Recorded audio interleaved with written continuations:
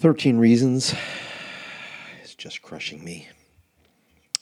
But let's move on anyway. Welcome to the Youth Ministry in Motion podcast, the show designed to keep youth workers motivated and youth ministries moving forward. Now, here's your host, blogger, speaker, and lover of nerd stuff, Paul Turner.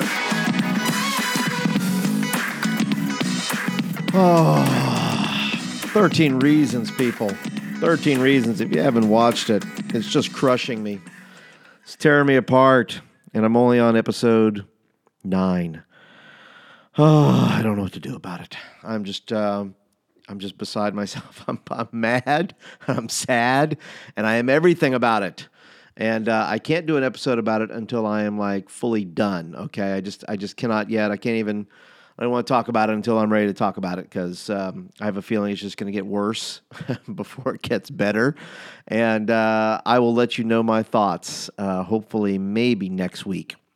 If I can pull myself together, if I can somehow just maintain strength, okay? It's rough, man, if you're watching it.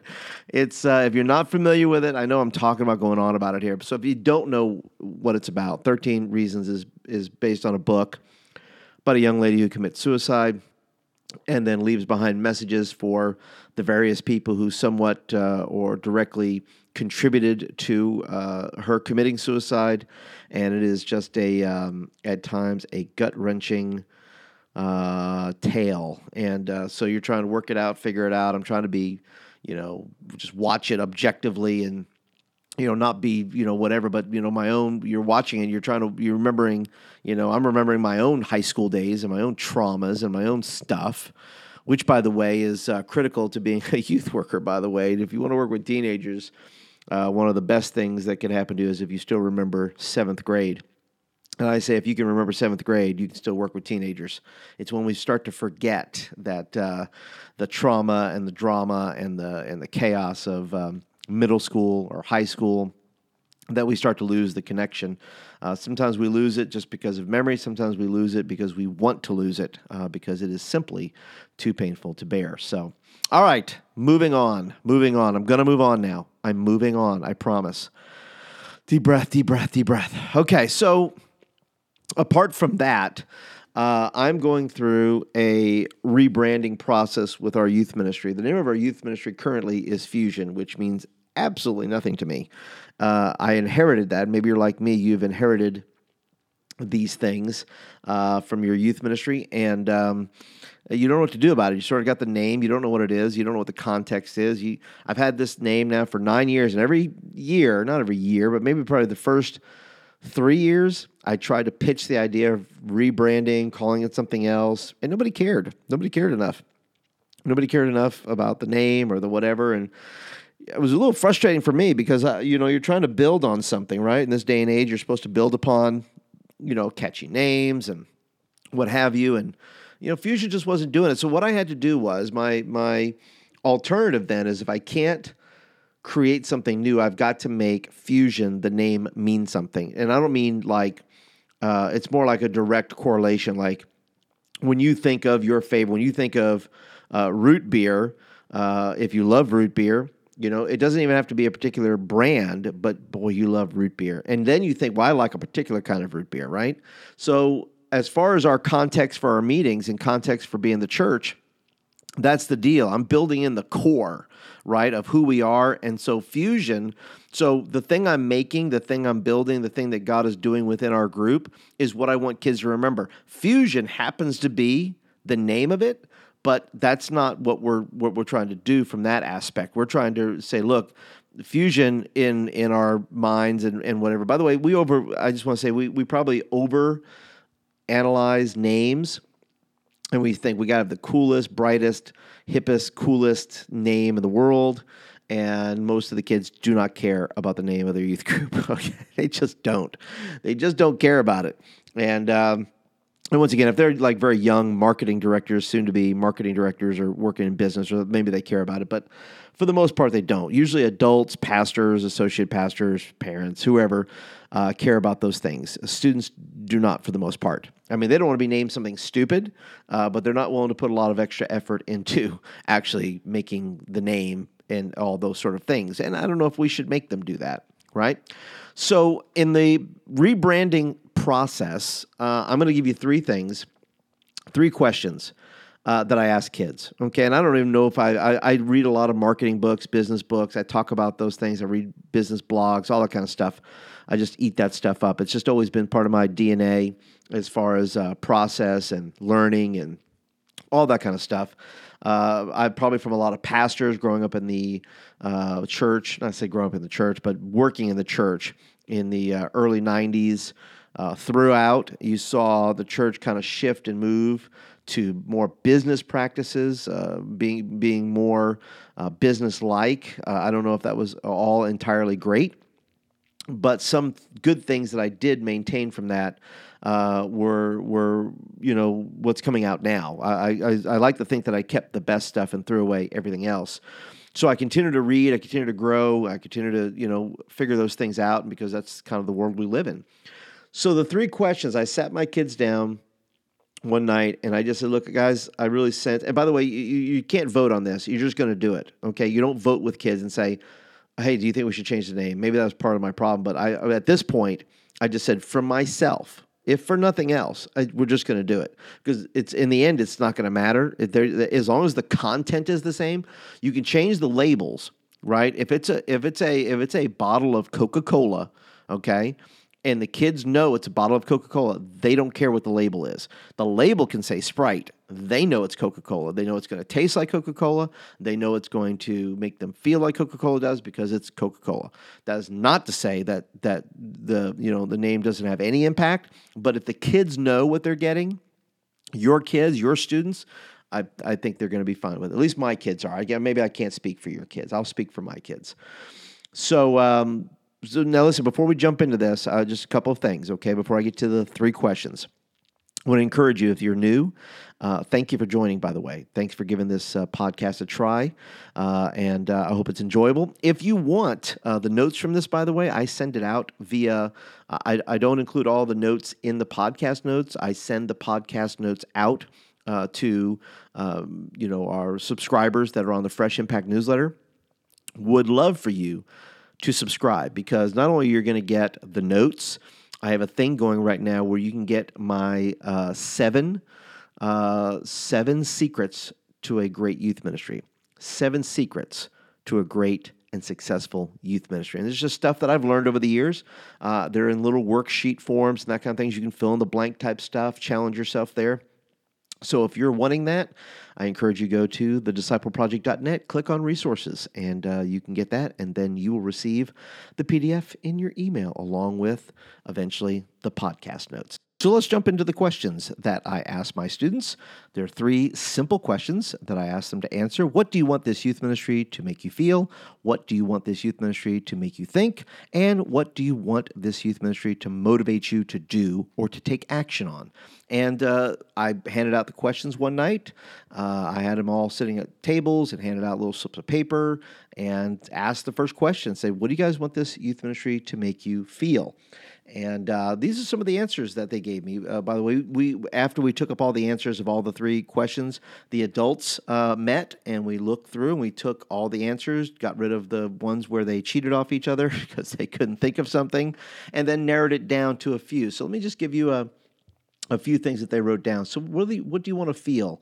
And our students said things like peace, excitement, confident, joy, happy, wanted, welcomed, lifted, light, full. These are all great answers to a simple question, but they are so telling, because when then I go back and I'm designing services and things like that, I'm keeping some of these words in mind and saying, listen, this is what they want to feel. And this is not about, by the way, this is not about just what human beings want. These are things that God put in us and in our students to desire to want. This is the things that, that God fulfills. And we then have the opportunity as youth pastors and youth workers to come along and design youth meetings that fulfill these God-given needs that they have. And so these are all great answers that they had to feelings. Now, the next question I asked was, what do you want this youth ministry to cause you to think? In other words, when you think of the name, what do you want to come to your mind? What kind of maybe memory do you want to have? What kind of things do you want involved in there? Some of the things they said they wanted to think. I want to think that I had fun while I was there. They said, I want to think about new things. I want to think that I am prepared for life. I want to think that I am spiritually challenged. I want to think that I'm accomplished. I want to think deeper. I want to think selflessly. I want to think anything other than what's outside. Boy, that's a telling answer, isn't it? Anything other than what's outside. So they come, that tells me they come to our youth group on a weekly basis seeking refuge from a lot of things that are going on in their life out there. And I now have some thoughts that I can then work with to say, okay, that I'm not just spitting in the dark here, and I'm not, trying to create things or try to, what do I want to call, superimpose what I think they want onto them. They're actually telling me what they want. Now I get the privilege to design meetings with God in mind, obviously, directing these meetings to help fulfill some of these needs that these kids have. And the last thing is this: what do you want to be challenged to do? What kind of action do you want to be motivated to take? Once again, here's some of their answers. I want to be motivated to preach the gospel, to show Christianity, to do outreach, to get out of my comfort zone, to work on the future of people coming to my church. I want to be challenged to live holy. I want to be challenged to pray. I want to be challenged to find my calling. I want to be challenged to be fearless and to live fearlessly. Boy, these are all so good and such great insight. These are just from 3 questions. You don't tell me that you can't, design some messages or altar times or things around these things. They're telling you exactly what they want. That is not to say that meetings are based exclusively on human needs, but these are all human needs that God wants to meet, and we as the youth workers get to help fulfill some of those needs. These are all things that God would have them to do, to preach the gospel, to live holy, to live fearlessly, to be motivated, to go out of our comfort zone, all those things. And those are ways, those are things that they're giving us and giving us the information that we can then design youth meetings around to help them do and fulfill some of these God-given desires that they have. And so the 3 questions are super simple. You can ask your youth group that and then begin to move forward in your rebranding process. So now, what did I draw from that as far as a new name? Well, the word that I found there under feelings was we want to feel lifted. And the thing about that word, it just struck me. I want to feel lifted, which tells me that when they come in, sometimes they're just down. They're just down for the count and say, I want to feel lifted. And not only that, right? Not only do they want to be lifted, but they want the opportunity to lift up other people as well. And then in the third component, that we're able to actually lift up Jesus, right? And, as far as worship and word and all those things. And, Jesus said, if I be lifted up, I will draw all men unto me. And so that excited me. That just gave me a brand new vision, for what we could do as a youth ministry. And I was just super stoked about it.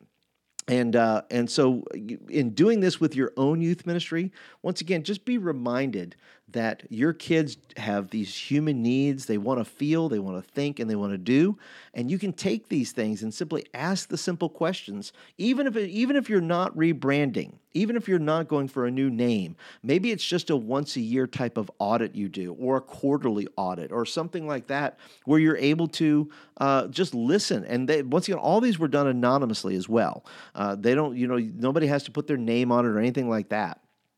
And so, if I could close this with some encouragement for you, that your kids have needs, and that you are the person that they're going to come to on a weekly basis. One of the people. There are teachers, there are coaches, there are parents, but there are going to be times when students are going to come to you saying, "Hey, I have these needs. Can you help me with this?"